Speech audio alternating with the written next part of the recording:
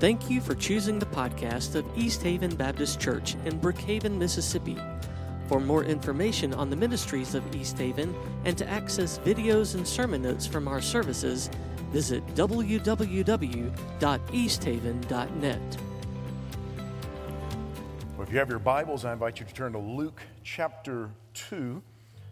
We'll be settling down on a few verses this morning, one in particular.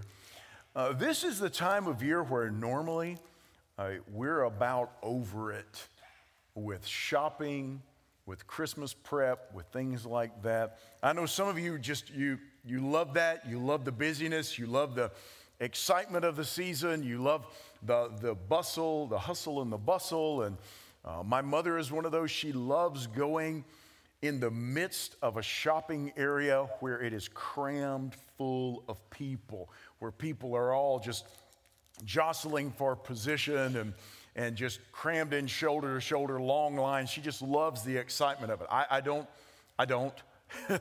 never have. But some of you, I know you just really enjoy that. But this is around the time of the season, usually, where we would say, whew, there's just so much, and there's so many things going on, and there's so much busyness, and the schedules are so crammed, and we have this party and this get together and that social event. And this year, we haven't had that. We're weary for another reason. We're tired of the whole pandemic, and we're tired of wearing masks, and we're tired of all the bickering on the news about this and that and the other, and so we've reached this stage of weariness, but we're in a different kind of weary now. It's not the normal kind of weary. I know many of us would say, I would willingly trade the weariness of 2020 for the weariness of previous years, when we were weary of the shopping and the busyness and the going and the coming and all sorts of other stuff. Well, when you look at the Christmas story in the Bible, you look at the birth narrative in the Bible, the birth of Christ, we find that Jesus did come. When you look at it historically, Jesus came to a very wearied world. He came to a world that in that one little corner, they were under the rule of Rome. And of course, the Roman Empire spread in vast areas beyond Israel. But we find that they were under military rule. They were heavily taxed. We find that's the reason that Joseph and Mary had to make the trip from Nazareth all the way down to Bethlehem, nearly 100 miles, was to go and be registered for a census that was related to paying Roman taxes. And you have all of the other political unrest that was going on. You have the religious unrest that was going on during this time. And it's into this environment that we find Jesus is born. In the fullness of time, Paul tells us in the book of Galatians. At the exact right moment in time.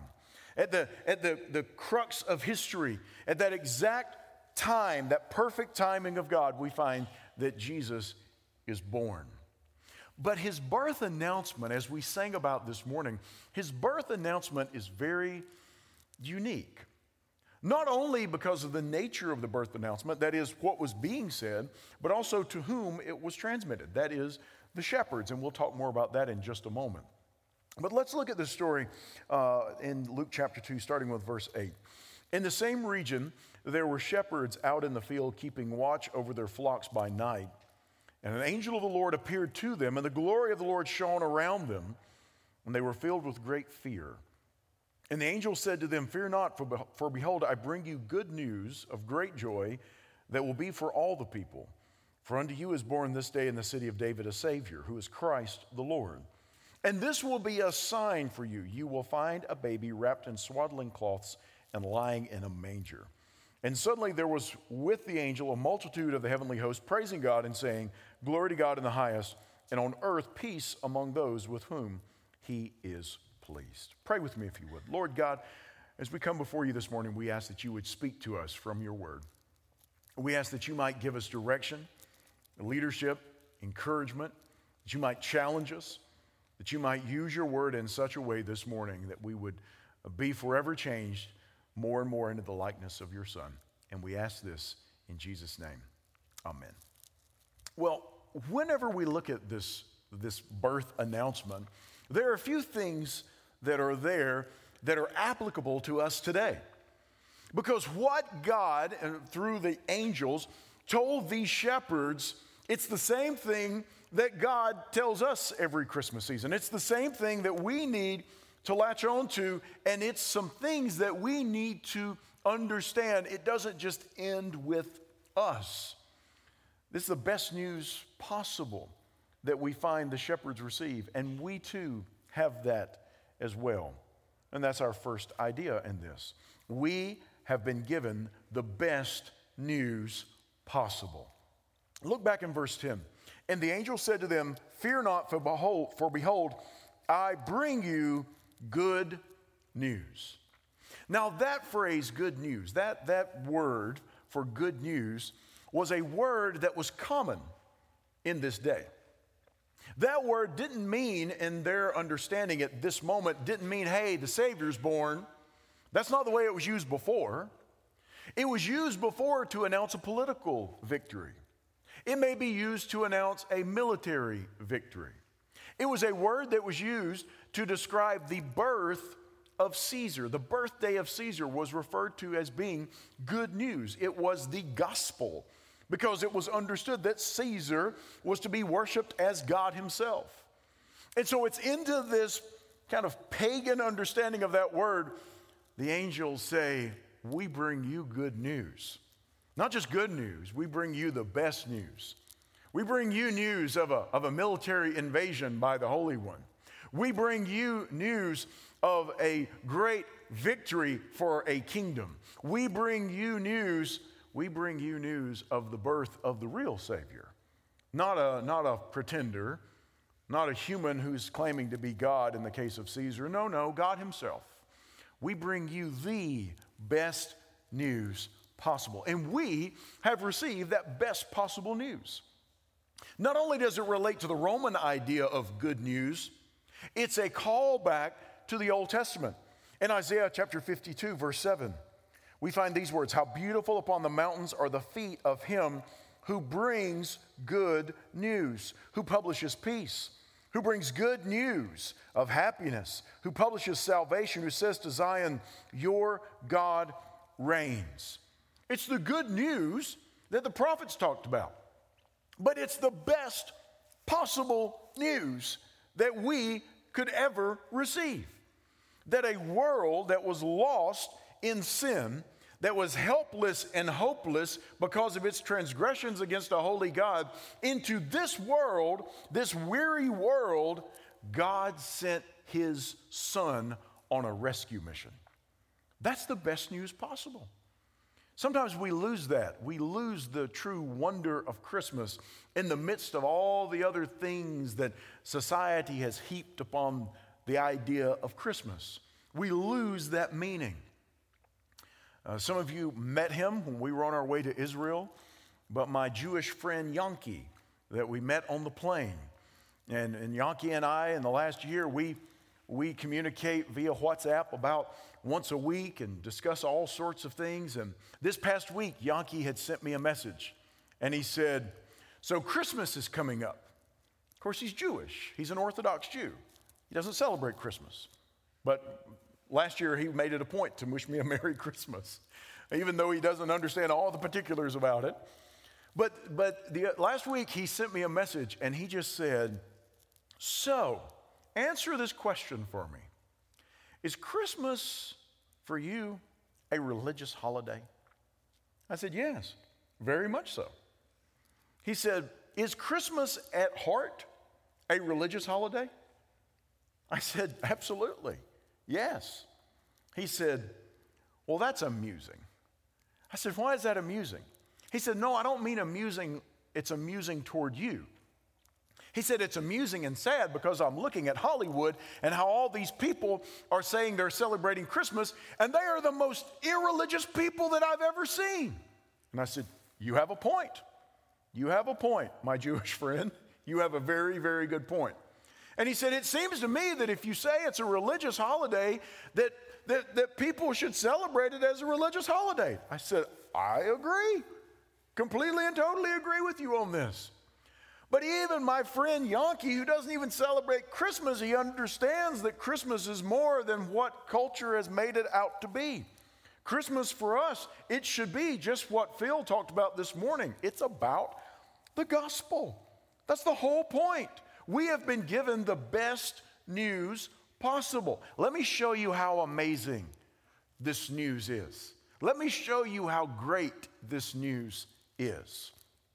If you look back in 1 Peter chapter 1, verse 12, we see a little glimpse of how amazing the gospel is. It was revealed to them being the prophets in the Old Testament. It says, Peter writes, it was revealed to them that they, the prophets, were serving not themselves, but you.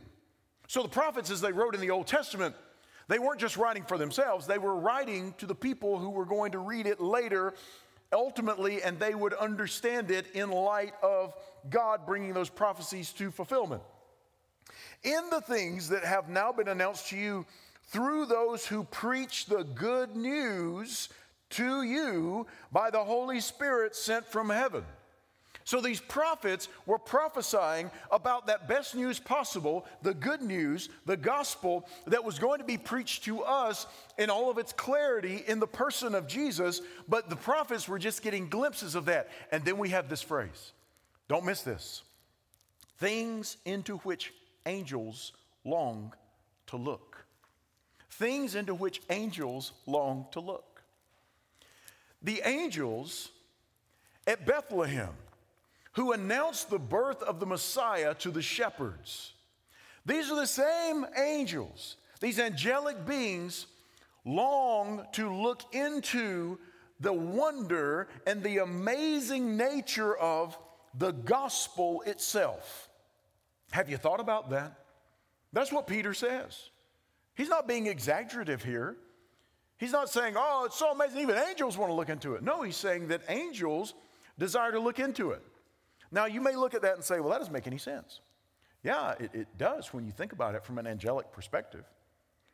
First of all, you don't find anywhere in the Bible that the angels are capable of receiving redemption. Once an angel has rebelled against God, that's it. You don't find a second chance mentioned for angels. But you have these angels around the throne of God, and let's just imagine that. These angels understand how God is completely holy. They're in the presence of God. God is there. These angelic beings are around him crying out, holy, holy, holy. And so now we have these angels. They're all worshiping God. And God says, okay, I want you to go down and announce that my son is being born. And he's going to be born as a little baby. Wait, what? Yeah. And not only that, he's going to die for the sins of humanity. Think about what that would do to an angel's mind. You what? I mean, but you're a holy God. Wait, not that I know I'm being creative with my thoughts here. I'm not saying these angels are like, that's a bad idea, God. Don't do that. That's not what I'm saying. I'm just saying these are things that would set an angel's mind to reeling. And the angels are looking into this idea of the gospel. You don't get the idea from this passage in Luke where they show up at Bethlehem that the angels are like, this is old news, but boy, won't these shepherds be excited.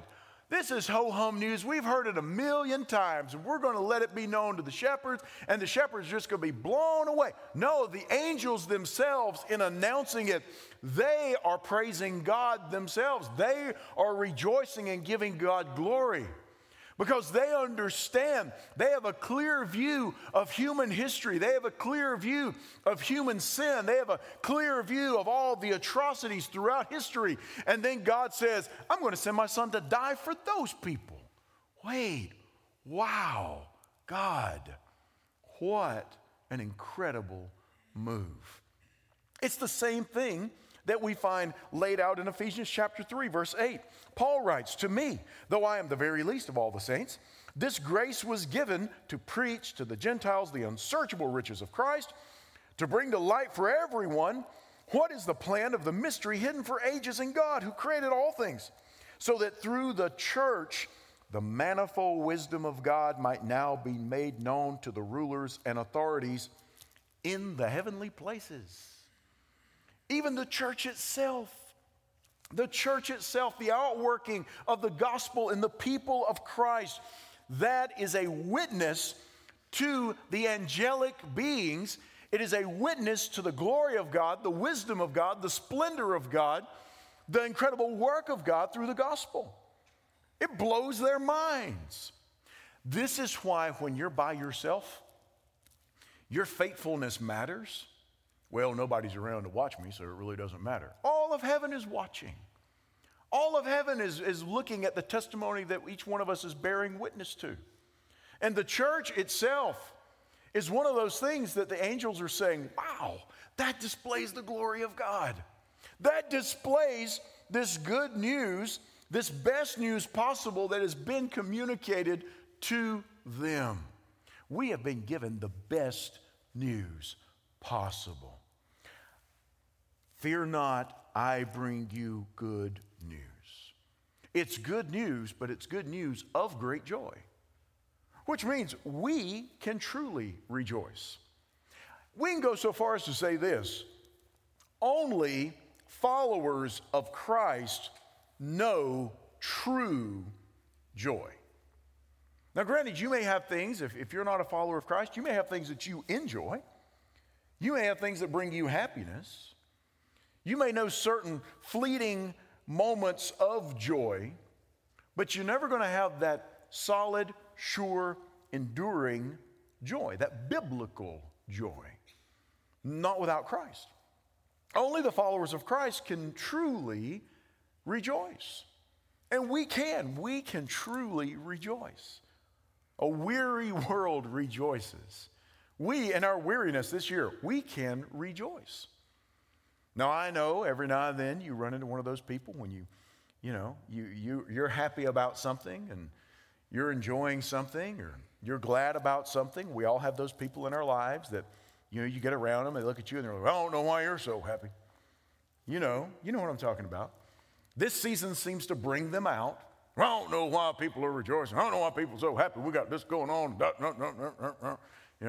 don't know why people are smiling, laughing all the time. If you looked in a mirror, you might know.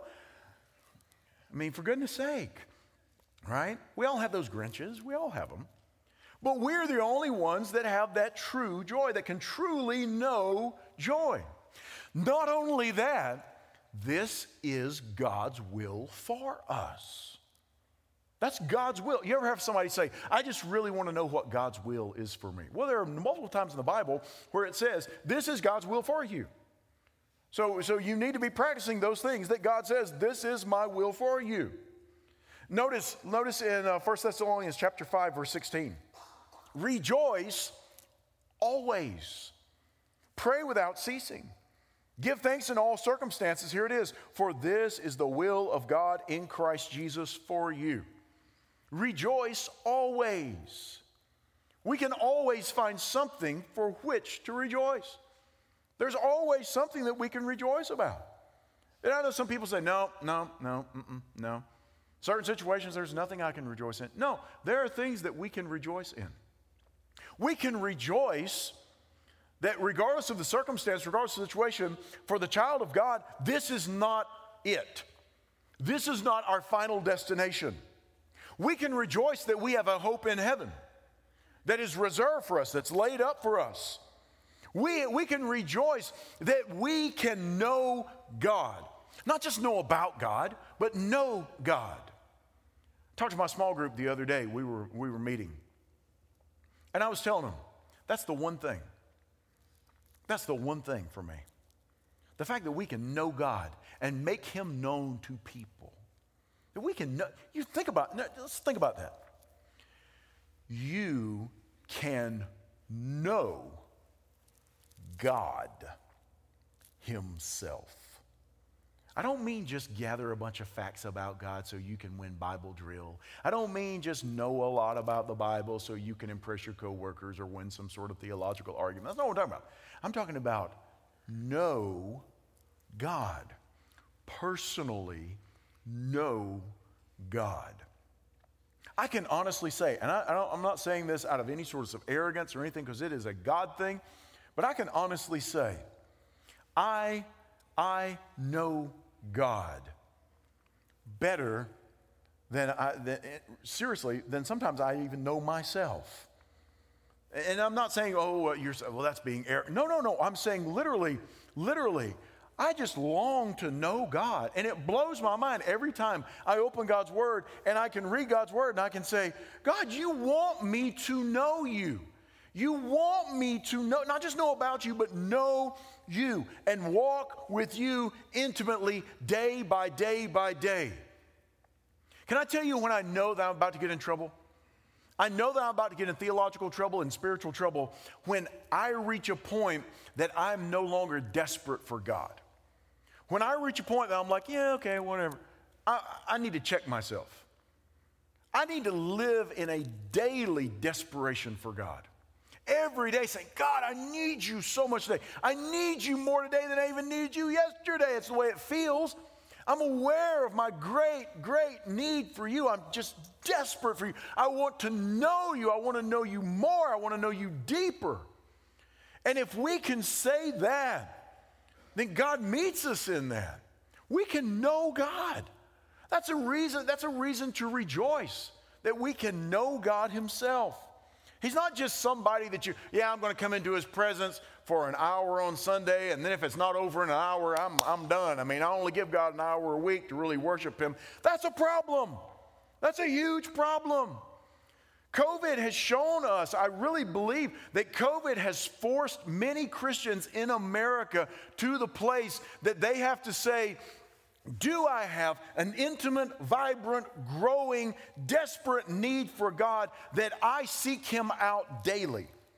Because whenever we've not been able to meet in person as we normally have, a lot of people depended upon Sunday morning, and they haven't practiced that desperation for God on a daily basis, getting in God's Word and feasting on God's Word.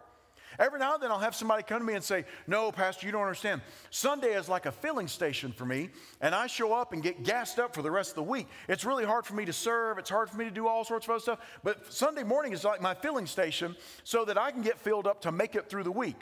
I understand we all have difficult seasons and we all have difficult weeks and days, but if that's the story of your life, can I tell you, if you are not pouring that out to other people around you, that is the reason you are empty come Friday. Because you're not giving it away. You're just like, what can I get? What can I get? What can I get? What can I get? I need to get mine so I can make it through my week. I need just enough Jesus to get me through the week, but not enough Jesus to actually transform me into his likeness. That's not what the Bible calls us to. We can have great joy. There's joy in knowing God. Listen to Philippians 4:4. Rejoice in the Lord always. Again, I will say rejoice. How often are we to rejoice in the Lord? Always. That means it doesn't stop. We're always rejoicing in him. But you're not going to rejoice in the Lord without spending time with God and realizing that there is reason to rejoice. We have to be in his presence. And in his presence, things get righted. Perspectives get changed. Priorities get reorganized when you're in the presence of God. I can't tell you the number of times I get worried about something and I go before God in prayer, and then the more I pray, the more I realize that's not the issue. That is a blip on the screen compared to what God is leading us toward. We have reasons to truly rejoice. I bring you good news of great joy. And here's the final phrase, that will be for all the people. You know what that points toward? We must share without partiality. It's good news of great joy for all the people. Well, who's all the people? All the people is all the people. That means everybody. That's the idea that we find. Romans 12:11, for there is no partiality with God. And in the context, it's talking about being sinful and being in the need of having God work in our lives. Romans 3:23, for all have sinned and fall short of the glory of God. The message is for all the people because all have sinned. Everybody. No one's exempt. Everyone has sinned in the past and still continue to fall short of the glory of God in the present. So we are to share without partiality. That's what we find in the people of the shepherds. Now, depending on who you read online, you find a lot of stuff. There's this, I don't know if you're aware of this Christmas time argument. It comes up every Christmas in a lot of theological circles. And some people say one thing about the shepherds, and some people say another thing about the shepherds. Some people say shepherds were loved and beloved and kind and sweet and all sorts of other stuff. And some say they were low down, rotten, dirty, nasty people. And we have these two groups that kind of war. And every now and then somebody will say, well, where are you on this? Well, I just go back and I just look at what history says. That's where I am. And I just go back and look at some of the writings. It's important to understand that when the Jews, a little history lesson here, when the Jews were taken to Egypt, or when the Jews actually went down to Egypt, when Joseph told his family, come down here and live in Egypt, Joseph makes a reference at the end of Genesis.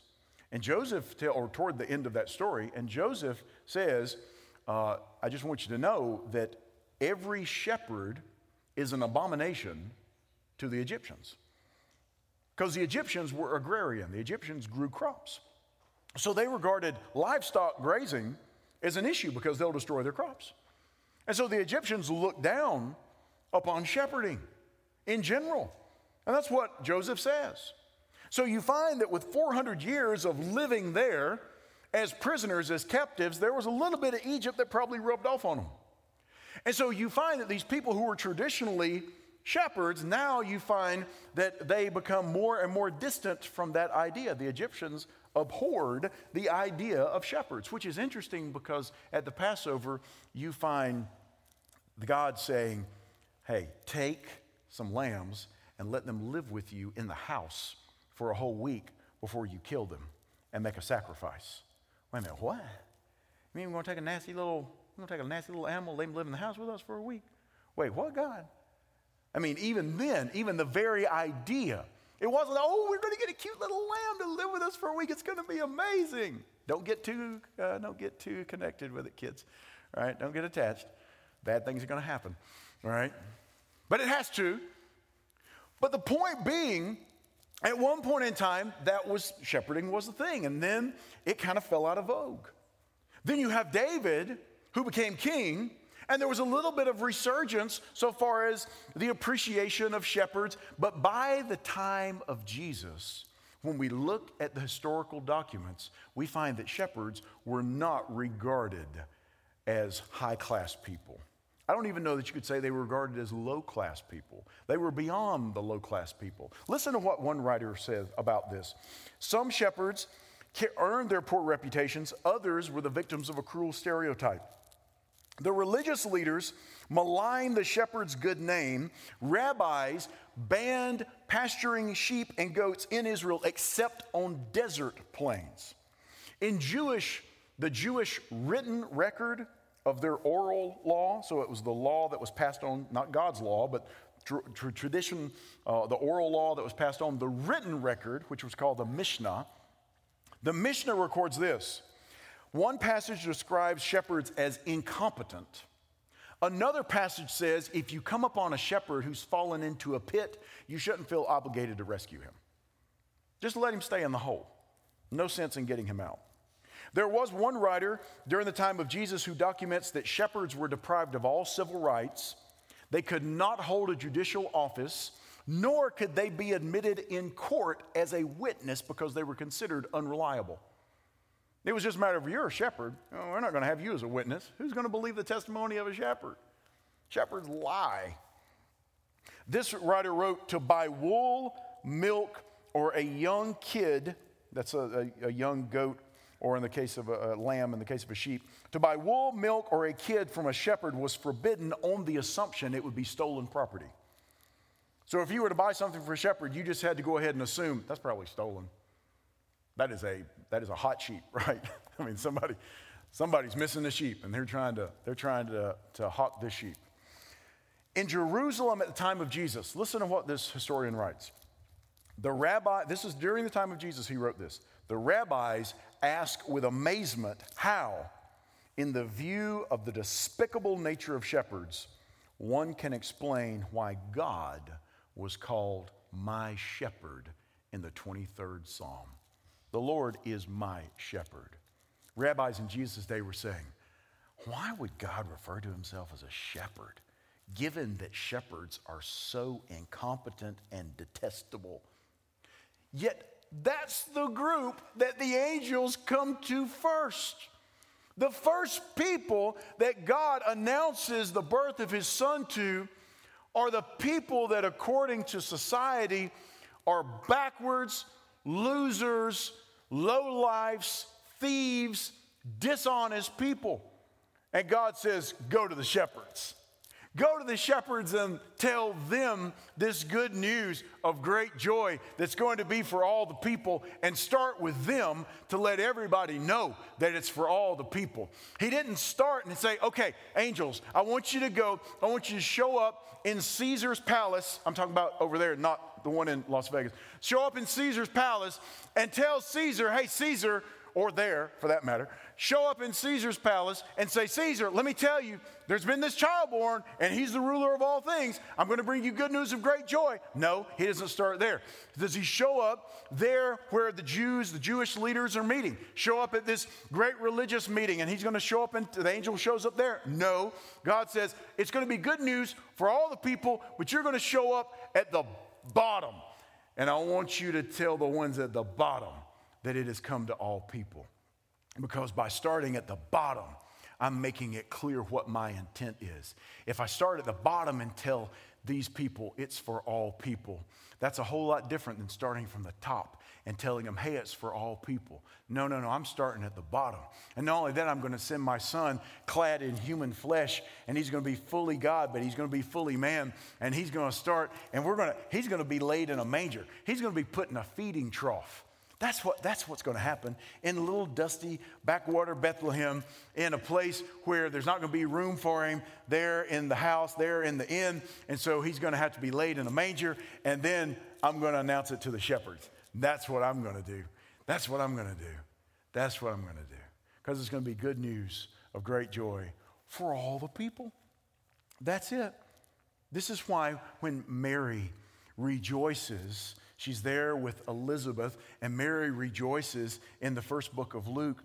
She's rejoicing. We call it Mary's Magnificat. She's giving praise and glory to God. Notice in verse 52 what she says. He has brought down the mighty from their thrones and exalted those of humble estate. Mary hasn't even had the baby yet. And God is speaking through her, even to us today, that he didn't start with those sitting on the thrones. No. He started with those of the humble estate, the most humble of estates, the despised. That's it. It's good news of great joy for all people. Every time I think about this, I think about a story that I read when I was a kid. It was about Samuel Colgate of the Colgate Corporation. Many, many years ago, Samuel Colgate, who was also a devout Christian, was in church. And they were having an evangelistic kind of type crusade. They were having a revival movement there in the church. And this woman came forward at the end of one of the sermons. She was a well-known prostitute. And she came forward and just weeping and crying and got on her knees at the altar and prayed that God would save her. And then at the end of the service, the pastor had asked her kind of what went on, and she gave testimony to the fact of the lifestyle she had lived, the job she had had, and then how God had spoken to her during that service and dealt with her, and how she had repented of her sins and asked God to forgive her because she wanted to live from Christ from then on. And the pastor made a motion that at that time what they would do is you could be accepted for membership right there. And somebody spoke up and said, I don't know if we should do that. I think we need to pause this for a little while before we allow her to come into our fellowship. And a few others agreed. And old Mr. Samuel Colgate stood up in the back of the church. And he said, oh, I'm so sorry. I have been mistaken. Not only have I been mistaken, but we clearly have led God astray. I think we need to apologize to God because clearly we misunderstood. And they said, what are you talking about? He said, we have prayed that God would rescue sinners, but apparently we forgot to tell him what kind we wanted him to rescue. So apparently this woman is not the kind we wanted. So we need to tell God we're sorry for not being more specific about who we want him to save. Well, she was accepted into the membership very quickly afterwards. Listen, it's good news of great joy for all the people, for the prostitutes and the tax collectors and the lowly and the forgotten and the outcasts and the lame and the sick and the Gentiles and the Samaritans and everybody in between. It is good news of great joy for all the people, even the lowliest of the shepherds. Many years ago, whenever I was working up in Knoxville and we had our annual Christmas production, we had a group of people who portrayed the shepherds, and they hung out with sheep. We had we had a whole flock of live sheep that they would take care of, and they would, or at least during the show, and they would have these live sheep, and they were always walking around with the sheep, and they were petting the sheep, and they were brushing up against the sheep. And it was always interesting because whenever you got ready to do the big heaven scene at the end, and everybody got to go to heaven, everybody's wearing white. Everybody's dressed all alike. We're all wearing white heavenly robes. But when you were waiting in the wings backstage, you could tell who the shepherds were because they smelled like sheep. They always smelled like sheep. You get closer when you're like, what does that smell? You're like, it's you. No, it's sheep. I'm reminded that in heaven, granted, we won't have that sort of recognition. But we do have to understand that's the idea of God's kingdom. It's those that smell like sheep. It's those who reek of alcoholism. It's those who smell of scandal. It's those who smell of dishonesty, or those who just smell, who are somewhere on that socioeconomic ladder that we would not pay a whole lot of attention to them. And I think probably if we were back in these days, if a shepherd was coming at us, we would check our pocketbook, we would check where our wallet was, and we might step over to the other side of the road because they were known for being ruffians and tough and dishonest. Yet those are exactly the people that God came to first and said, go tell everybody that my son is born. Go tell everybody that in the city of David there is born to you this day a Savior who is Christ the Lord. There's a Savior, one who's going to save people from their sins, and he is Christ. He's the Messiah, and he's the Lord. He's the master over all things. You go tell people that. Go tell them that, because it's good news of great joy that will be for all the people. It's interesting, and I'll leave us with this. In Revelation chapter 7, verse 17, written at a time where shepherds were not viewed as great, wonderful, kind-hearted people.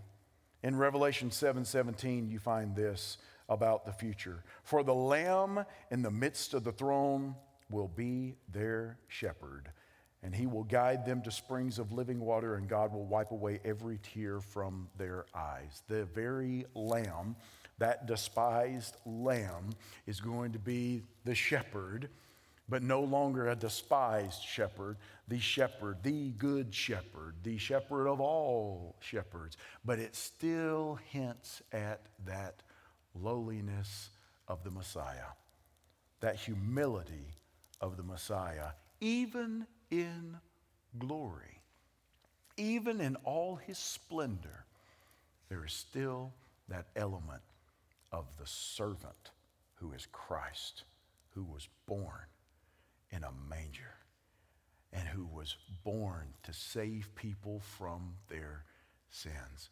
Good news of great joy. For whom? For all the people. So this morning, if you're here with us, if you're watching or listening later, can I just tell you, it is still the best news possible. And it is a message of good news. It's a message of great joy, and it's for all the people. You, me, everyone. And if you've never made a decision to follow Christ, he calls you to surrender to him today, to lay down your life and say, I want to follow you. I want to be shepherded by you, the good shepherd, the Lamb who laid down his life for me, for you. I want to follow him. And if that's a decision you need to make today, we would love to talk to you about how you can know God through the person of Christ, who lived a sinless life and died a sinner's death in our place. And we receive him by faith, by trusting in that sacrifice that he made for us. For unto us is born a Savior who is Christ the Lord. Let's pray. Lord God, thank you for the gift of Christ. Thank you that you sent your Son at the exact right moment in time, in the fullness of time, as the book of Galatians tells us. At exactly the right moment. We weren't seeking salvation through a sacrificial, suffering Messiah. We weren't even seeking you, Lord God. But you sought us. And you came to the shepherds. And Father, no matter where any one of us find ourselves today, we recognize that we're all really, so far as holiness is concerned, in and of ourselves, we're all shepherds. We're all at the bottom when compared to your holiness. When compared to your perfection, we're all outcasts. We are, as the early rabbis labeled those shepherds, we are very literally sinners. And we are in need of a Savior. And you provided a Savior through the person of Jesus. And this Christmas, Lord God, may we, as part of a weary world, may we rejoice in that best news that we have been given. And it's for all the people. May we never forget that. And may we then go out and share that good news without partiality, knowing that all have sinned and fall short of your glory.